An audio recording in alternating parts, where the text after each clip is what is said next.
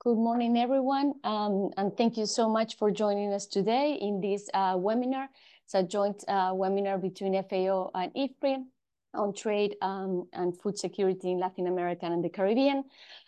For the ones that speak English, there's another channel. En este nosotros vamos a hablar en español, así que muy buenos días y bienvenidos a todos. Es realmente un gusto poder estar acá con ustedes y empezar este seminario dándole la bienvenida a María Daniela Godoy Gabler. Ella es un Senior Policy Officer at FAO, a Food and Agriculture Organization basada en Santiago. Daniela, es un gusto tenerte aquí con nosotros y para que nos des por favor las palabras de bienvenida y apertura de este seminario, el cual hemos estado organizando y planeando desde hace muchísimo tiempo. Así que muy buenos días y bienvenida. Palabra es tuya. Muchas gracias, Valeria, por esa introducción. Bueno, quisiera partir agradeciendo a todo el equipo que trabajó en esta publicación que hoy día se está lanzando. Nelson Illeseca, Agustín Tejeda, Pablo Rapsus, Camilo Navarro, Valeria Piñeiro, entre tantos otros colegas de FAO e IFPRI que contribuyeron, y más sobre una materia tan relevante como la contribución del comercio agroalimentario para la seguridad alimentaria, que es uno de los principales desafíos que enfrenta la región para alcanzar los objetivos de desarrollo sostenible y la Agenda 2030. Quisiera partir mencionando que el panorama de la seguridad alimentaria y la nutrición del año 2023 muestra que los últimos datos disponibles para América Latina y el Caribe, señalando algunas cifras de seguridad alimentaria y nutrición, y una de las principales conclusiones es que la región no está en camino de alcanzar los Objetivos de Desarrollo Sostenible número 2, ni las metas de la Asamblea Mundial de la Salud, que están relacionadas con el hambre, la inseguridad alimentaria y la malnutrición. La publicación que mencioné recientemente muestra que en la región se detiene la tendencia del aumento a la prevalencia del hambre y la prevalencia de la inseguridad alimentaria moderado grave que veníamos observando desde el año 2014. Sin embargo, seguimos estando muy lejos de alcanzar estas metas. Se observa una disminución de la prevalencia del hambre y la inseguridad alimentaria moderado grave entre 2021 y 2022, lo que ocurrió en la América Latina y el Caribe, pero no necesariamente en todas las regiones del mundo. Sin embargo, el reporte muestra que hay importantes retos para América Latina y el Caribe y hay grandes diferencias entre las subregiones. Las cifras de inseguridad alimentaria aún se mantienen por sobre los niveles anteriores a la pandemia de COVID-19 y presentan grandes diferencias por subregión y grupos poblacionales. Por ejemplo, las desigualdades en la región tienen un impacto significativo en la seguridad alimentaria de los más vulnerables. La prevalencia de la inseguridad alimentaria, moderado o grave, continúa afectando más a las mujeres que a los hombres y en mayor medida a las poblaciones que habitan en las áreas rurales. En Sudamérica, ambos indicadores mostraron una reducción significativa, mientras que en Mesoamérica las prevalencias de hambre e inseguridad alimentaria se mantuvieron relativamente estables. En el Caribe, ambas mostraron ciertos aumentos. El aumento de los precios de los alimentos nutritivos debido a los efectos de la pandemia en las cadenas de suministro, la crisis climática, la guerra en Ucrania, la inflación, entre otros determinantes, aumentaron el costo de una dieta saludable. El costo de una dieta saludable en la región se incrementó en un 5,3% entre los años 2020 y 2021. Y el porcentaje de personas que no pudo acceder a una dieta saludable aumentó en un 8,6%. América Latina y el Caribe es la región con el mayor costo de una dieta saludable, alcanzando los $4 por persona por día en 2021. Lo que significa que 1 de cada 5 personas no pueden permitirse una alimentación adecuada. Además, la región enfrenta hoy un complejo problema de doble carga de malnutrición. América Latina y el Caribe, por ejemplo, el sobrepeso en niños y niñas menores de 5 años en 2022 se encontró por sobre la estimación mundial. Este indicador viene presentando una tendencia de aumento desde el año 2000, acentuándose entre 2019 y 2022 en el contexto de la pandemia. Por otra parte, el retraso del crecimiento, si bien se ha reducido significativamente en los últimos 22 años, la disminución se ha desacelerado, mostrando una reducción muy leve entre 2020 y 2022. Además, continúa afectando de forma muy relevante a varios países de la región, y ninguna subregión está en camino de alcanzar los objetivos de la Asamblea Mundial de la Salud o la Agenda 2030. La región es un importante actor en la producción y el comercio agroalimentario. Tiene los recursos naturales y las capacidades para producir de manera sostenible la cantidad de alimentos suficientes para satisfacer sus necesidades y contribuir a la seguridad alimentaria mundial. Durante 2022, las exportaciones agroalimentarias en América Latina y el Caribe representaron el 18% de las exportaciones de productos alimentarios del mundo, lo que significó un porcentaje mayor en comparación al 2021. La región durante el trienio de 2020-2022 exportó el 42,15% de los productos agroalimentarios que produce, medido en calorías equivalentes. Sin embargo, a pesar de ser una región exportadora neta, se ven diferencias por subregiones, al igual que vimos con los datos de hambre y malnutrición. Gran parte de los países del Caribe y Mesoamérica son importadores netos de alimentos, mientras que otros países, especialmente América del Sur, son exportadores netos y tienen niveles de producción por encima de su consumo. Además, como se presentará más adelante, se ven importantes diferencias en la producción total para distintos grupos de alimentos y también se observan distinciones de los tipos de productos dentro de cada grupo de alimentos. También hay diferencias de consumo total de calorías consumidas por grupos de alimentos, como veremos a continuación. Esta publicación tiene como fin generar evidencia del impacto del comercio en la seguridad alimentaria y contribuir a la implementación de políticas en los estados para aprovechar esas oportunidades y expandir el comercio entre los países de la región, mejorando el acceso, la asequibilidad y el consumo de los alimentos nutritivos y de las dietas saludables. En los resultados que a continuación se presentarán, se profundizan las oportunidades para incrementar el comercio agroalimentario intrarregional, mostrando el potencial de la región para producir alimentos y alcanzar la seguridad alimentaria. La inseguridad alimentaria es un problema complejo y multicausal que requiere una respuesta integral con múltiples políticas y acciones, incluyendo el enfoque de sistemas agroalimentarios. Sin embargo, algunas de esas medidas consisten en facilitar el comercio sostenible de alimentos nutritivos, apoyar la producción de estos alimentos y potenciar los sistemas de compras públicas de la agricultura familiar y productores a menor escala. El comercio sostenible es indispensable para mejorar los medios de vida, reducir las desigualdades, contribuir a los esfuerzos de la adaptación frente a eventos climáticos y garantizar la seguridad alimentaria.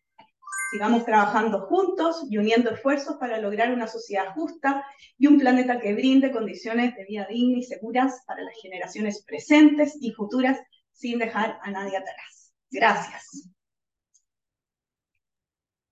Daniela, muchísimas gracias por resaltar la importancia de un estudio como estos en la situación actual, no solo de nuestra región, de Latinoamérica y el Caribe, sino también de lo que significa la región para lo que sería la seguridad alimentaria global.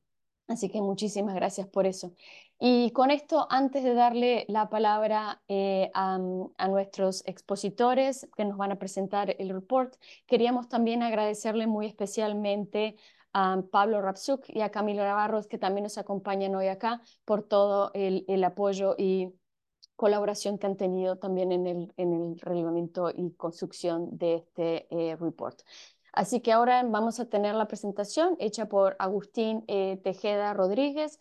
Él es el director de contenidos del Grupo de Países Productores del Sur y consultor en políticas agrícolas, comercio y negociaciones internacionales. Y después de Agustín, entonces, nos va a también presentar Nelson Ilescas, que él es el director de la Fundación INAI, que es el Instituto de Negociaciones Agrícolas e Internacionales basado en Argentina. Así que muchísimas gracias, Agustín y Nelson, por esta, y la palabra es toda tuya. Perdón, antes de pasarte la palabra, Adelante. Agustín, quería recordarles a todos que si quieren hacer alguna pregunta para la parte de las preguntas y respuestas al final de este evento, si por favor lo pueden hacer usando ifpri.org, Facebook, LinkedIn, YouTube o usando el hashtag de AskIFPRI on Twitter. Muchísimas gracias, Agustín. Bueno, muchísimas gracias, Valeria. Muy buenos días a todos. Es un gusto estar aquí compartiendo este seminario para presentar los resultados de este trabajo sobre la seguridad alimentaria y el comercio agroalimentario en América Latina y el Caribe, que preparamos junto a Nelson Illescas, Valeria Piñeiro y el equipo de IFPRI, y por supuesto con la gran colaboración de todo el equipo también de FAO. Los objetivos, yendo a la siguiente, los principales objetivos de este reporte fueron, next please,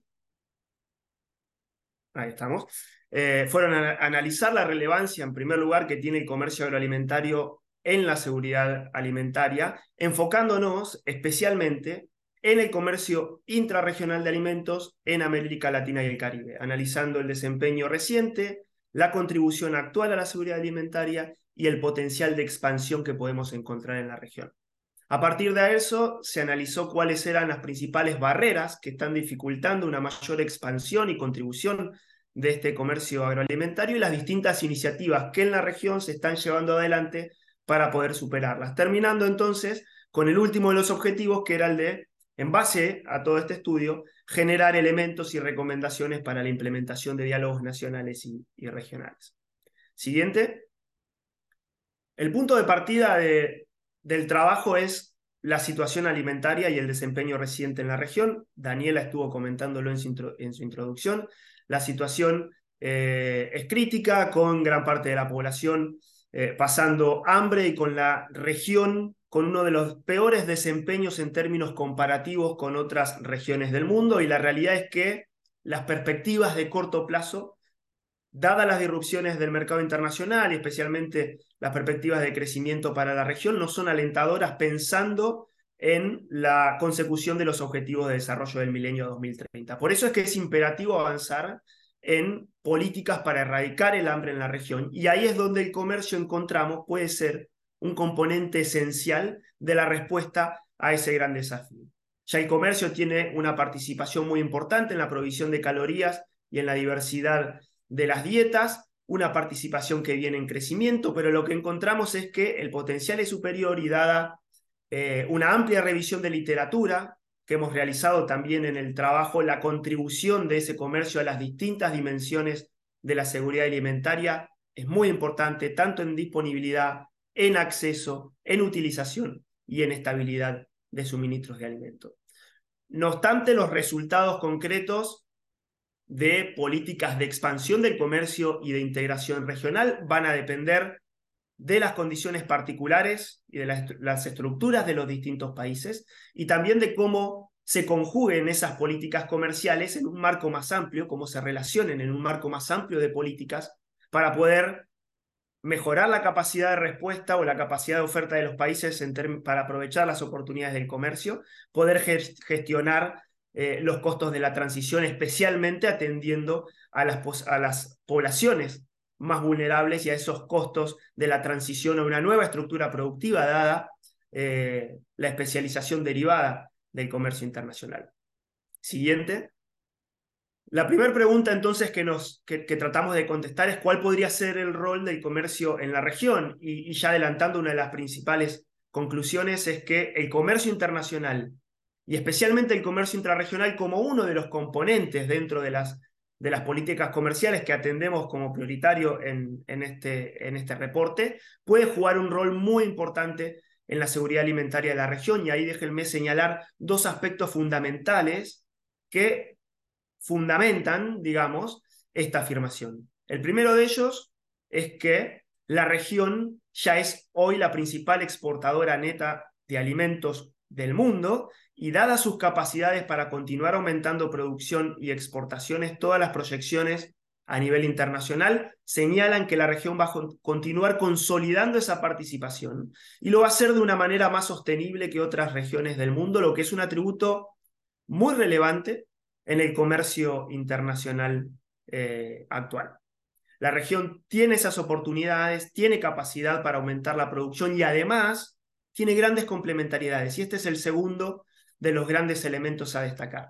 Dada la diversidad de recursos, la diversidad de biomas, de sistemas productivos, hay una amplia capacidad para producir un amplio abanico de bienes, de productos alimenticios, para contribuir entonces y generar mayores oportunidades de comercio intrarregional en la región, en conjunto con una serie de atributos, de activos regionales, que esta región ha sabido desarrollar después de décadas de integración regional. Por eso es que existen oportunidades para continuar expandiendo el comercio intrarregional y esto permitiría mejorar el acceso, la disponibilidad, la variedad y especialmente la estabilidad de suministros en un mundo inestable. Esta región se encuentra alejada de los principales focos de conflicto internacional que hoy generan disrupciones en ese mercado internacional y es algo muy favorable a trabajar y una de las principales contribuciones que puede hacer el comercio intrarregional. Siguiente.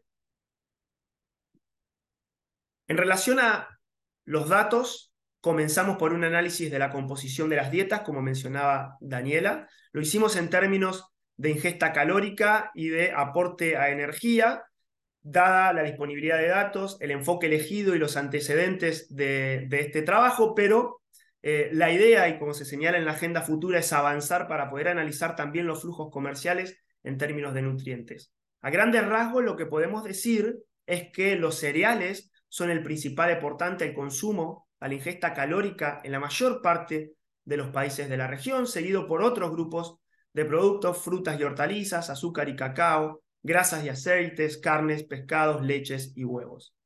En términos de dietas saludables, lo que tenemos que mencionar es que la participación de frutas y hortalizas es menor al conjunto azúcar y cacao y alimentos procesados en el total de la ingesta calórica de la región. No obstante, la buena noticia es que la participación de frutas y hortalizas viene incrementándose en detrimento de la participación de los otros dos grupos de productos, lo que indica que las dietas de la región vienen haciendo alguna transición hacia dietas más saludables de la mano del comercio internacional. Siguiente.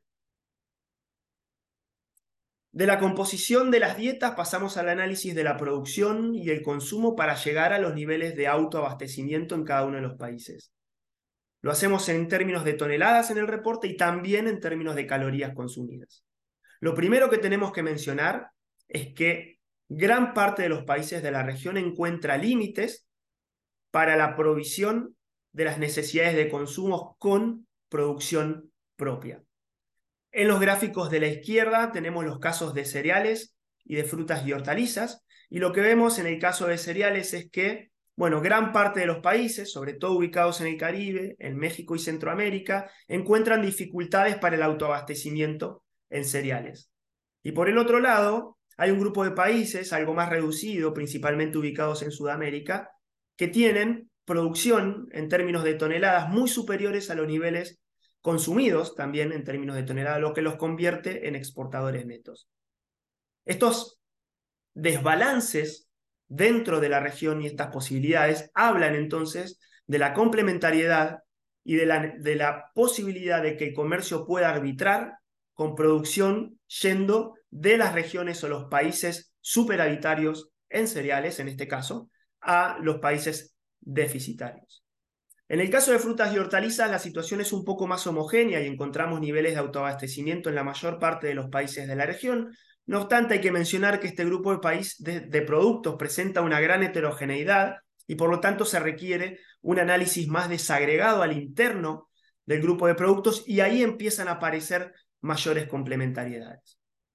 En términos de calorías y a nivel agregado, lo que podemos ver en la tabla de la derecha es que, de nuevo, gran parte de los países de la región, especialmente en el Caribe, en México y Centroamérica, pero también en términos de caloría, algunos en Sudamérica, encuentran déficit en la provisión de las calorías consumidas con producción doméstica y por lo tanto necesitan del comercio internacional para satisfacer sus necesidades de consumo en términos de caloría. Por el otro lado, hay un grupo de países con una mayor producción de calorías, con creces en relación a las calorías consumidas, lo que de nuevo presenta oportunidades. Escucho la chicharra, voy a mencionar de que mi presentación va a ser un poquito más larga que la de Nelson, por cómo hemos dividido los temas, vamos a hacer una misma presentación. Siguiente.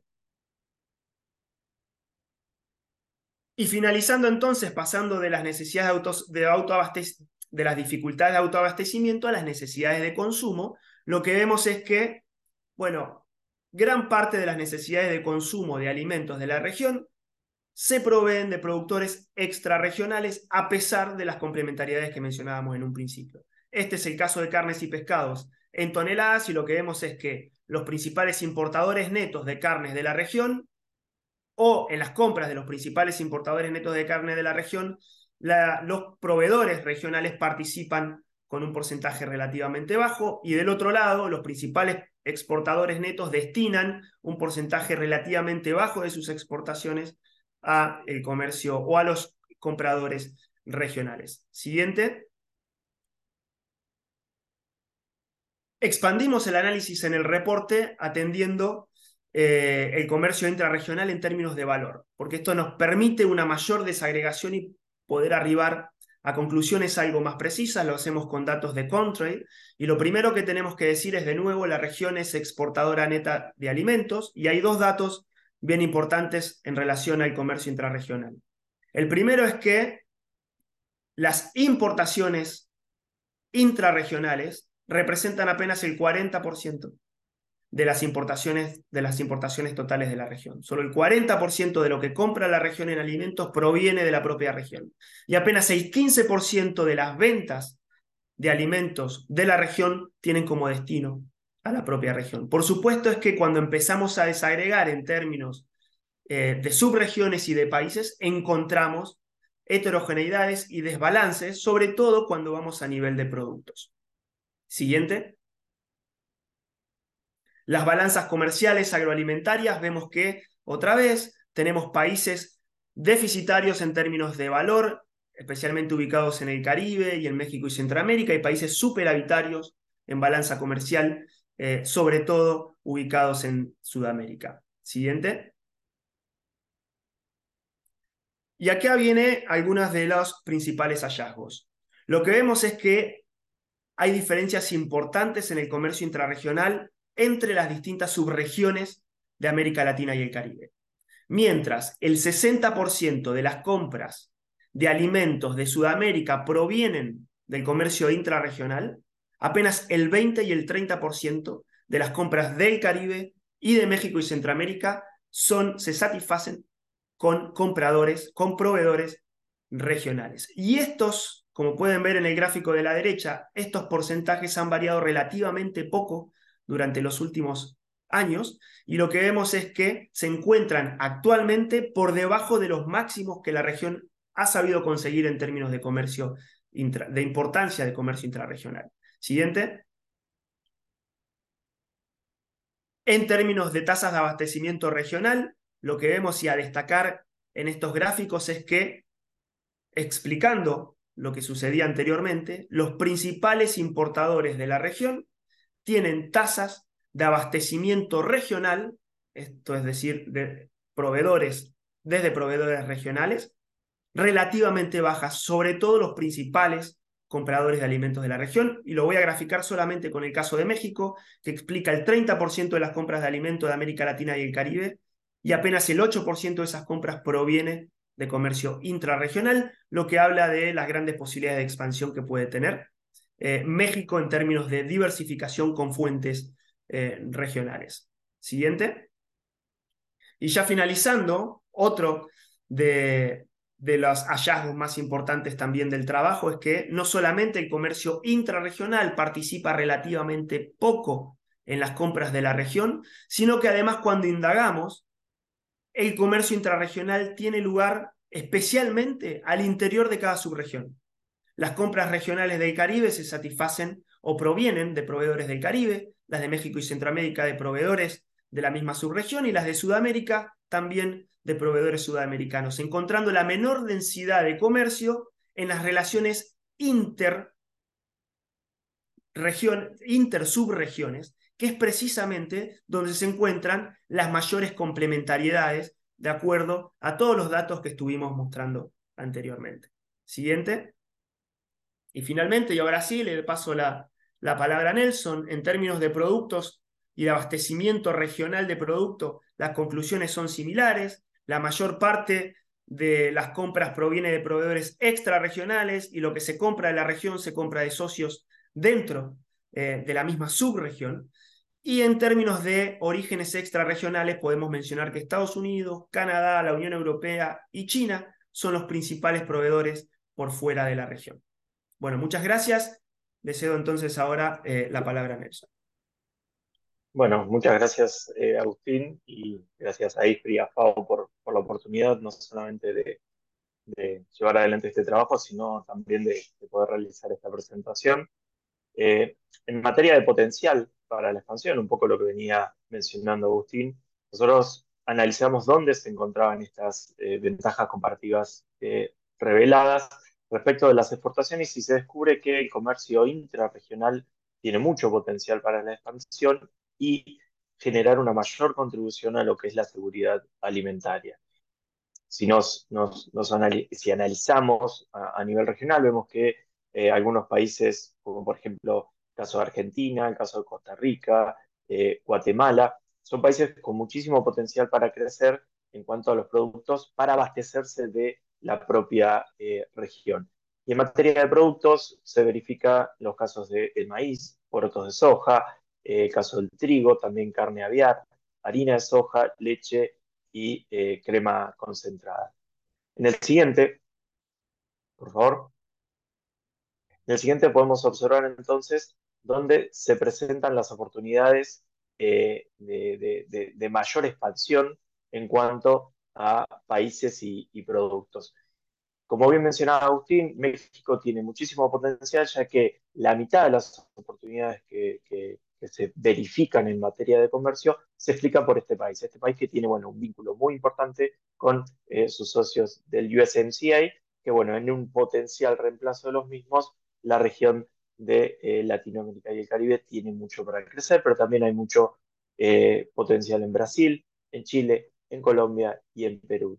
Y si vemos en cuanto a la canasta de productos, donde se encuentra el mayor potencial de incremento, vemos que tanto las carnes como el pescado, las frutas y hortalizas y también potencialmente los cereales y ciertos alimentos procesados pueden dar lugar a un mayor crecimiento. En la próxima, por favor, siguiente, podemos ver ¿por qué no son aprovechadas estas oportunidades? O sea, ¿cuáles son los principales desafíos? Y cuando entramos a analizar la red de acuerdos comerciales y las relaciones comerciales que existen entre los países de la región, sucede lo que mencionaba Agustín. Hay mucho del comercio que se da intra-subregión.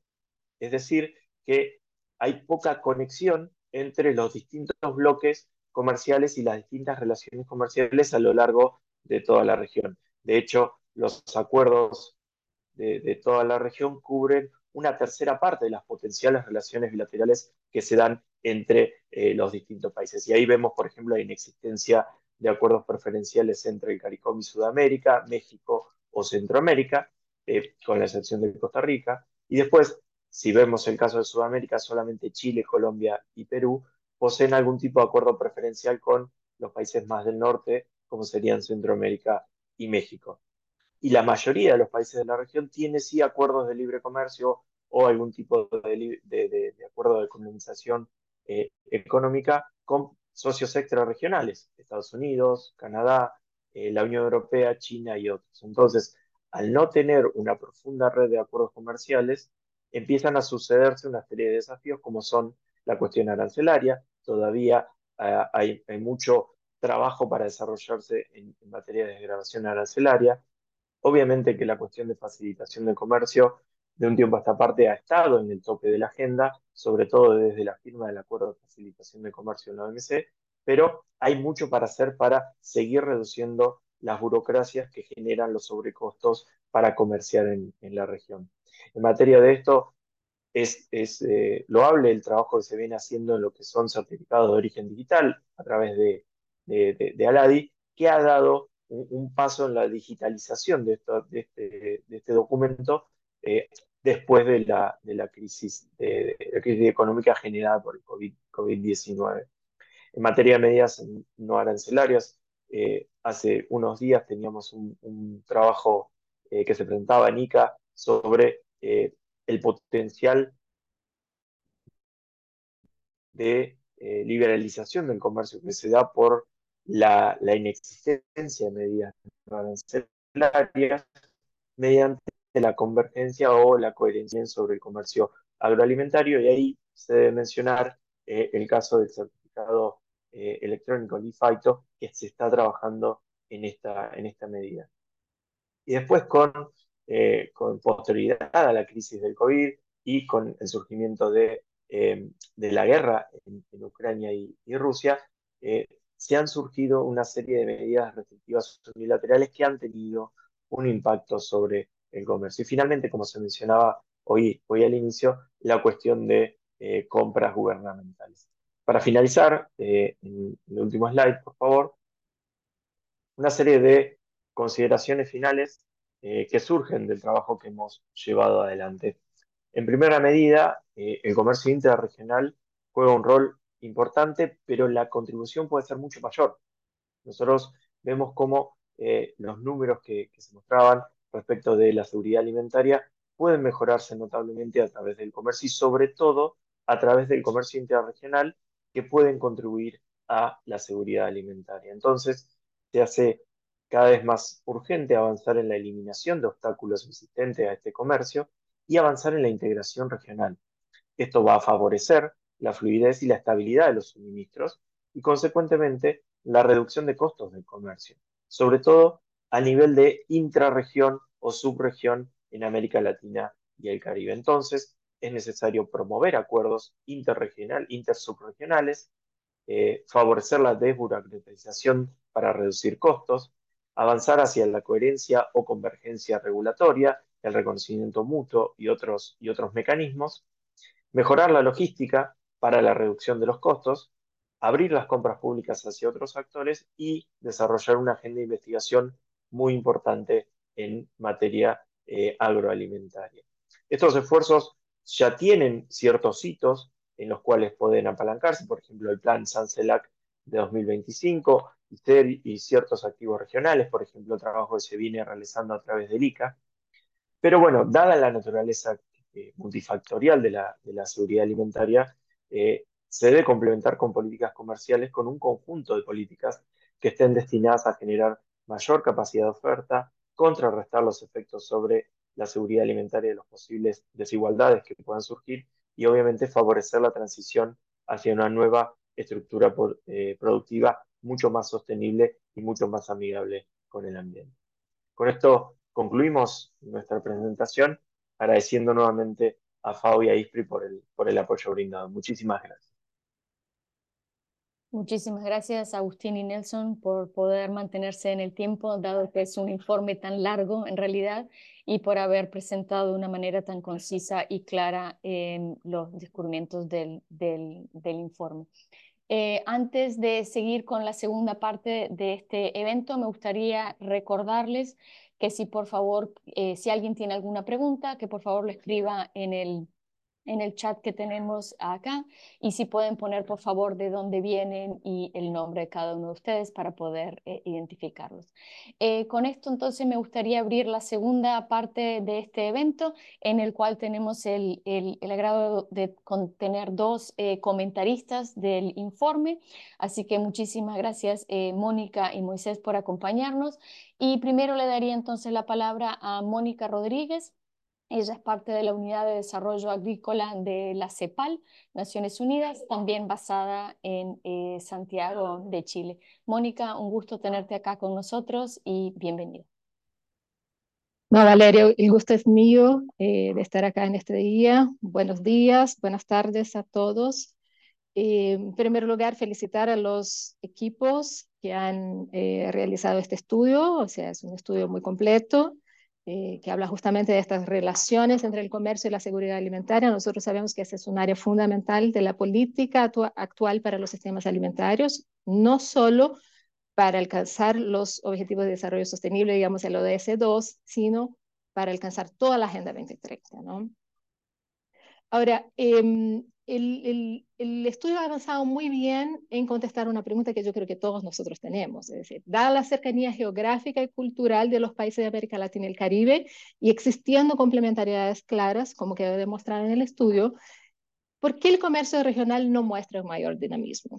El estudio ha identificado varias barreras, ¿no? Como costos logísticos, inexistencia de acuerdos comerciales dentro de entre superregiones.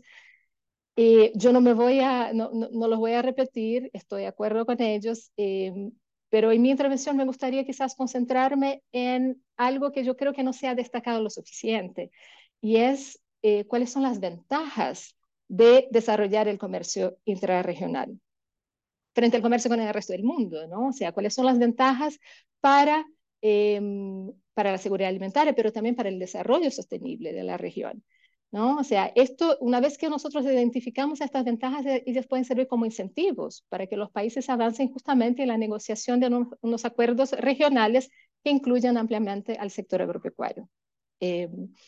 Quisiera empezar hablando de algunos importantes contrastes, ¿no? En la posición de América Latina y el Caribe en los sistemas alimentarios. Por un lado, como vimos, como mencionó Daniela, como está también en el estudio, la región ha sido una de las más afectadas por el incremento de la inseguridad alimentaria en los últimos años.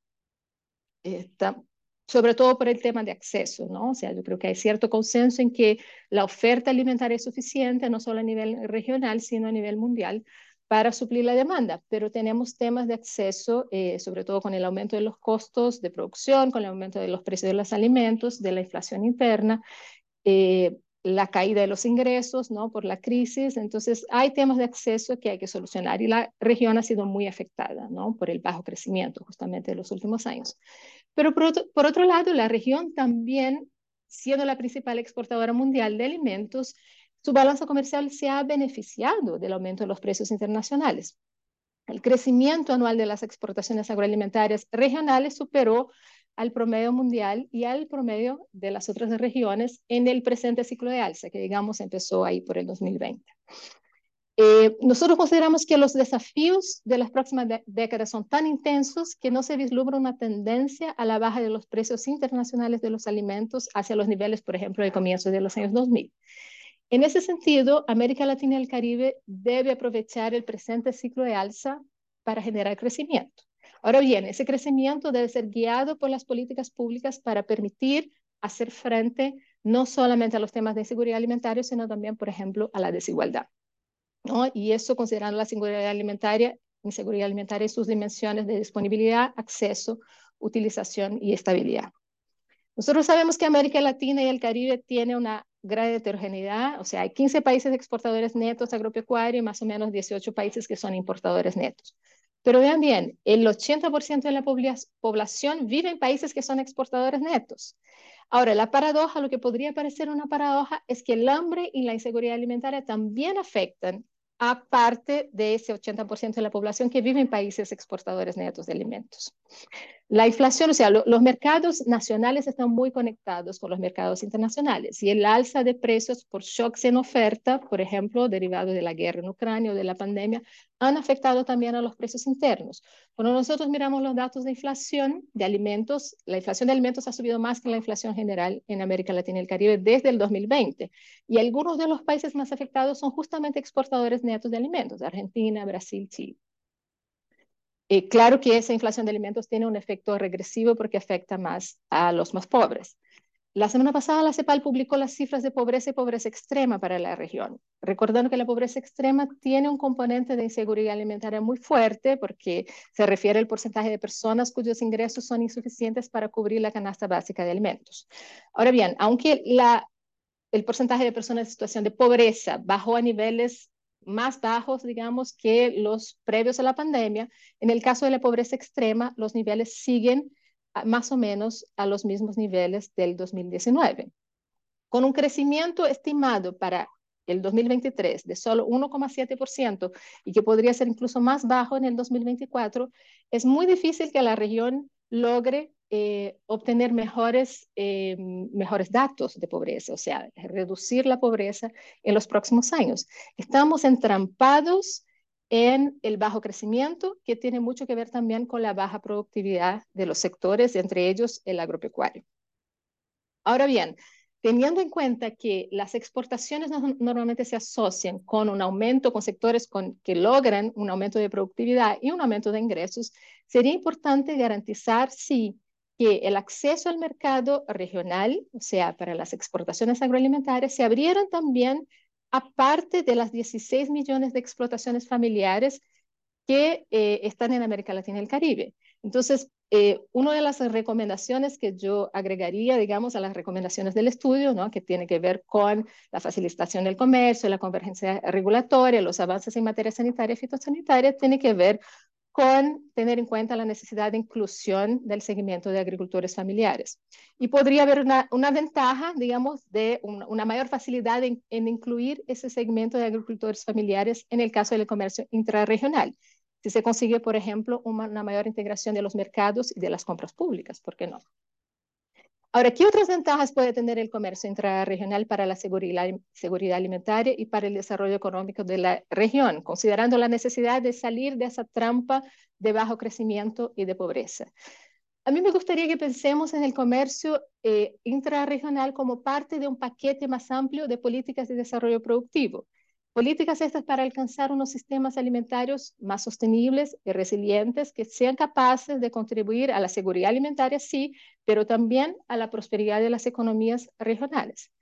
Acá me gustaría destacar uno de los aspectos del comercio intrarregional que es bien interesante, o sea, es su rol estratégico en la promoción de cadenas agroalimentarias más diversificadas y sofisticadas.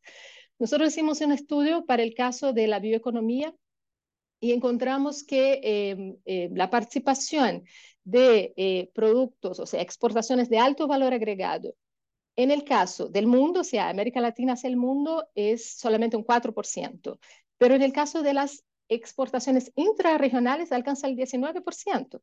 Es decir, el mercado regional se presenta como una oportunidad para el desarrollo de cadenas productivas más sofisticadas y hay que aprovechar esas ventajas. Hay que pensar también en la estrecha relación entre el aumento del comercio y de la inversión extranjera directa.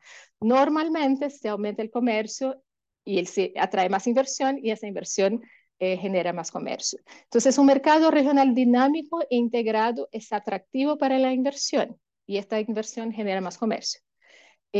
Sabemos que los eventos geopolíticos recientes, como las guerras, la pandemia, están redefiniendo los incentivos para la localización de las actividades productivas y están rediseñando las estrategias de las cadenas de valor global.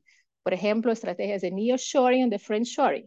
La idea acá es que América Latina pueda aprovechar ciertas ventajas que tiene, como por ejemplo la relativa paz de la región o la distancia con las zonas de conflicto, o incluso las ventajas de un mercado relativamente homogéneo a nivel regional, ¿no?, en términos de lengua, de cultura, de hábitos alimenticios.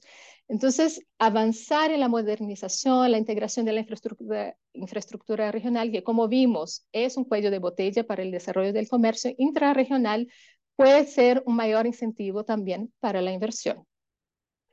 Ya para finalizar, pienso que sería importante, como también se menciona en el estudio, revisar los acuerdos comerciales vigentes, pero lo que me gustaría agregar es que en esa revisión se incluyeran áreas claves para la competitividad del sector, considerando esa idea de una política de desarrollo productivo. Ya me toca terminar, entonces solo poner sobre la mesa que la productividad agropecuaria debe triplicar su tasa de crecimiento para responder a una demanda creciente. Entonces, nosotros debemos utilizar el comercio intrarregional de una forma estratégica para lograr esos aumentos de productividad y para mejorar la productividad, para mejorar la seguridad alimentaria, considerando también los desafíos del cambio climático. Muchas gracias. Mónica, muchísimas gracias por tus comentarios y recomendaciones también sobre el tema. Y antes de decir algo más, me gustaría entonces darle la palabra a Moisés Mérida, que es el director de Alianzas para el Desarrollo de la Asociación de Exportadores de Guatemala. Moisés, un gusto tenerte acá con nosotros y muchas gracias. La palabra es tuya. Muchas gracias, Valeria, y quisiera empezar agradeciendo a los organizadores por la invitación para participar en este seminario sobre seguridad alimentaria y el comercio agroalimentario en América Latina y el Caribe. Gracias también a los intérpretes. Primero, bueno, muchísimas gracias por la presentación del estudio. Es un estudio muy completo y muy interesante en cuanto al panorama de las posibilidades de la expansión del comercio agroalimentario entre las diferentes subregiones de América Latina y el Caribe. Y también se constituye como una herramienta valiosa para apoyar a quienes hacen estrategias y toman decisiones específicamente sobre temas de política pública. Yo soy Moisés Mérida, trabajo en la Asociación Guatemalteca de Exportadores y quisiera decir un par de palabras de contexto para poder enfocar mis observaciones, digamos, desde una óptica más micro de lo que se ha conversado anteriormente y desde el punto de vista del sector privado. Agexport es una organización gremial del sector privado de Guatemala que aglutina 28 sectores de exportación de productos non-commodity y de servicios. Y desde 1982 cumple la misión de hacer de Guatemala un país exportador, es decir, que al menos 30% del Producto Interno Bruto se genere por las exportaciones.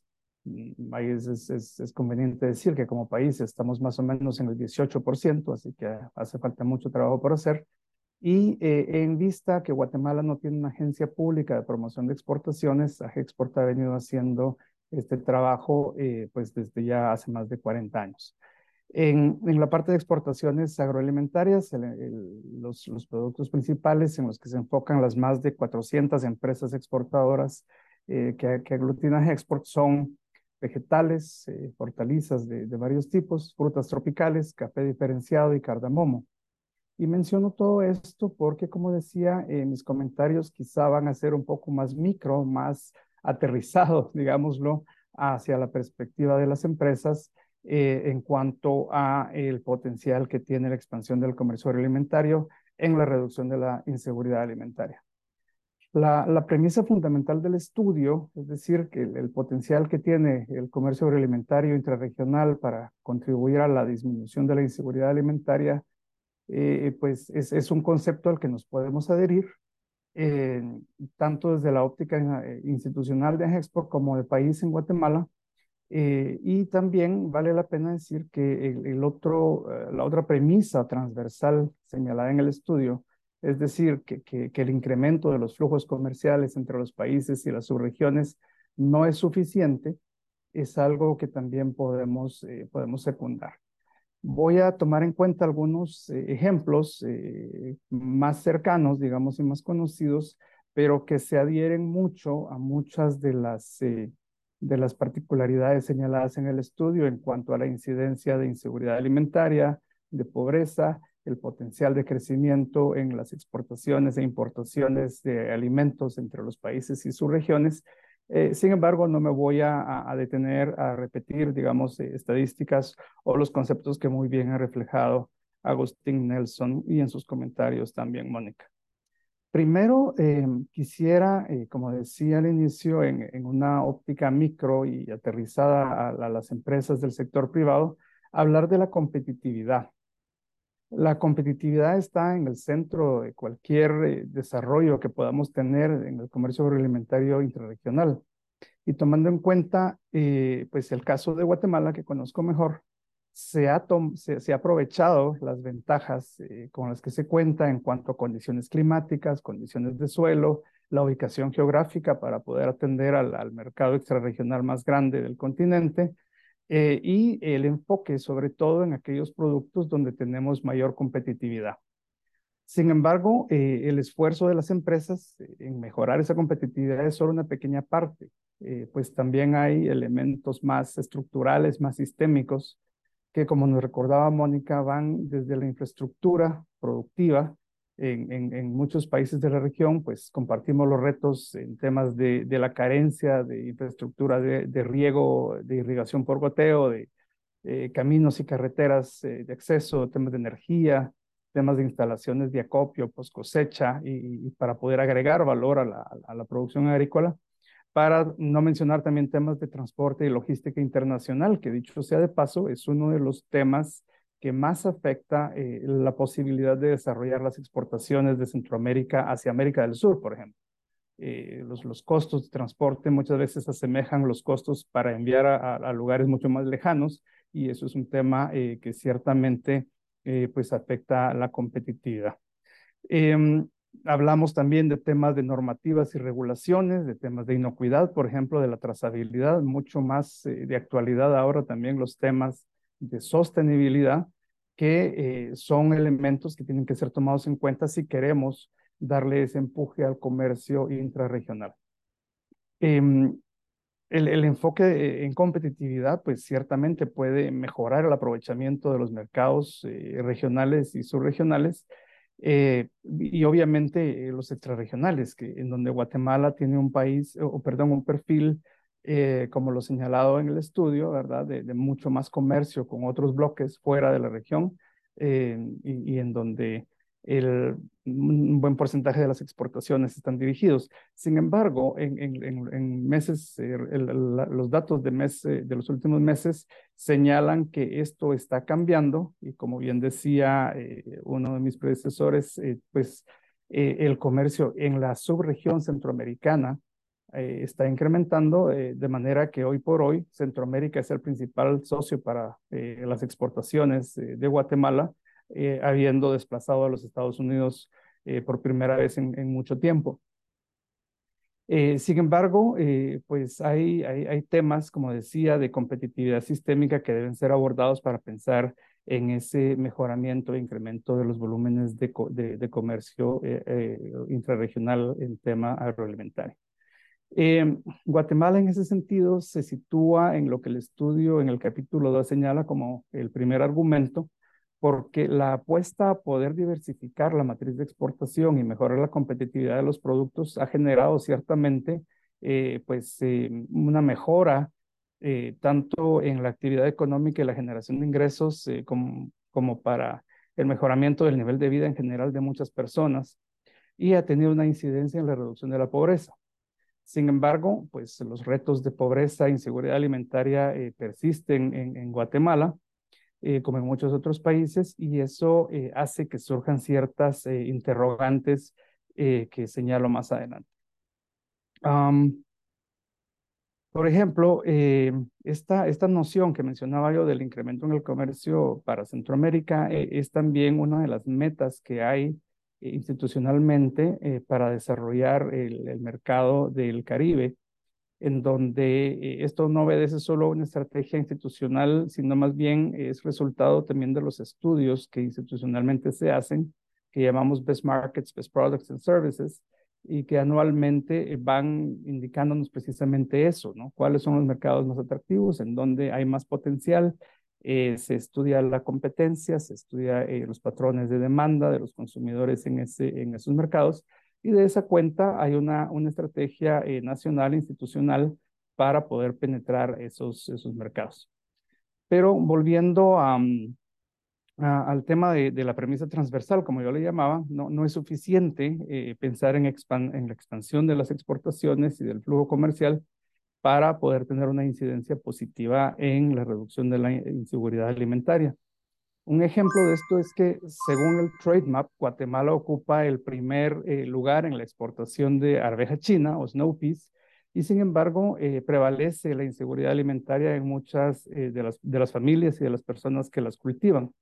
Esto trae a la luz la necesidad de también invertir en temas de educación en cuanto al consumo y el mejoramiento de la dieta, temas de investigación para desarrollar productos alimenticios a base de la producción local y lo que mencionaba Mónica respecto a la economía familiar, para poder aprovechar cosas como los rechazos de las exportaciones en vegetales para poder desarrollar alimentos que sean pertinentes culturalmente y de alto valor nutritivo.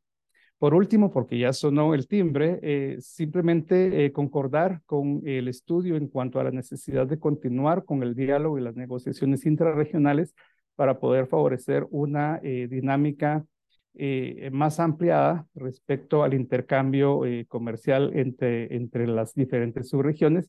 Y como último comentario, esto, en mi opinión, muy relevante y más relevante ahora si tomamos en cuenta las nuevas regulaciones de acceso a mercado de mercados como la Unión Europea, bajo el marco del Pacto Verde, en donde las condiciones para poder exportar cada vez presentan nuevos retos. Muchas gracias nuevamente por la invitación y el espacio.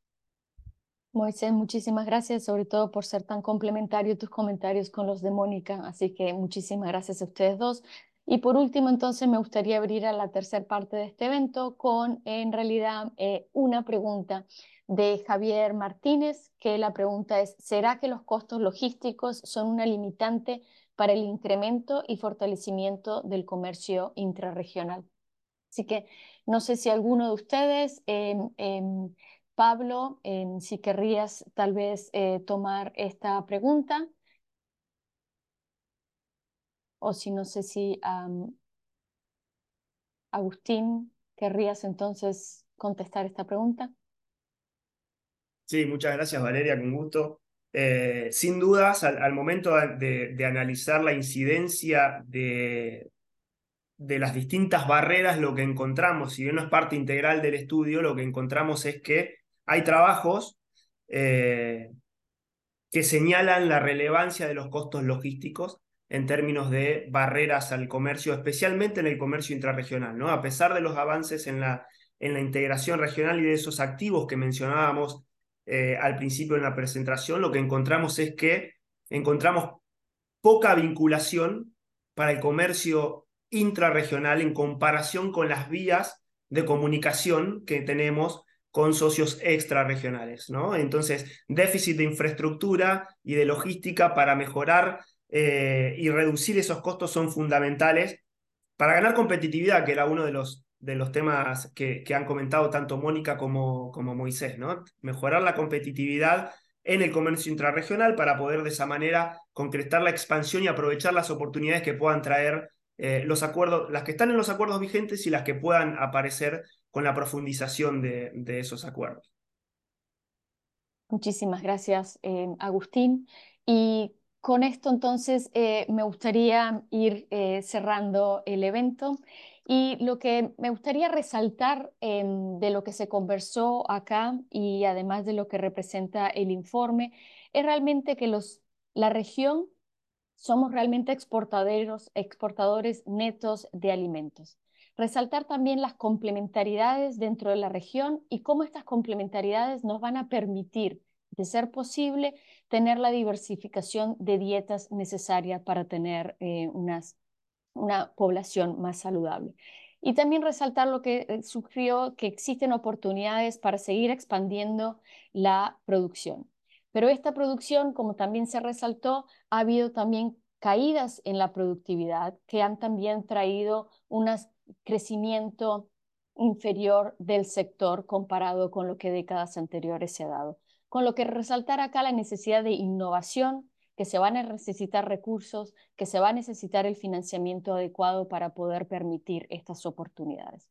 Ahora, con respecto al comercio intrarregional en sí, también habría que resaltar acá que esto lo podemos tomar como una estrategia de diversificación al riesgo también. Se mencionó mucho la parte de la geopolítica, pero también cuestiones que son con respecto al cambio climático, con respecto a eventos naturales, etcétera.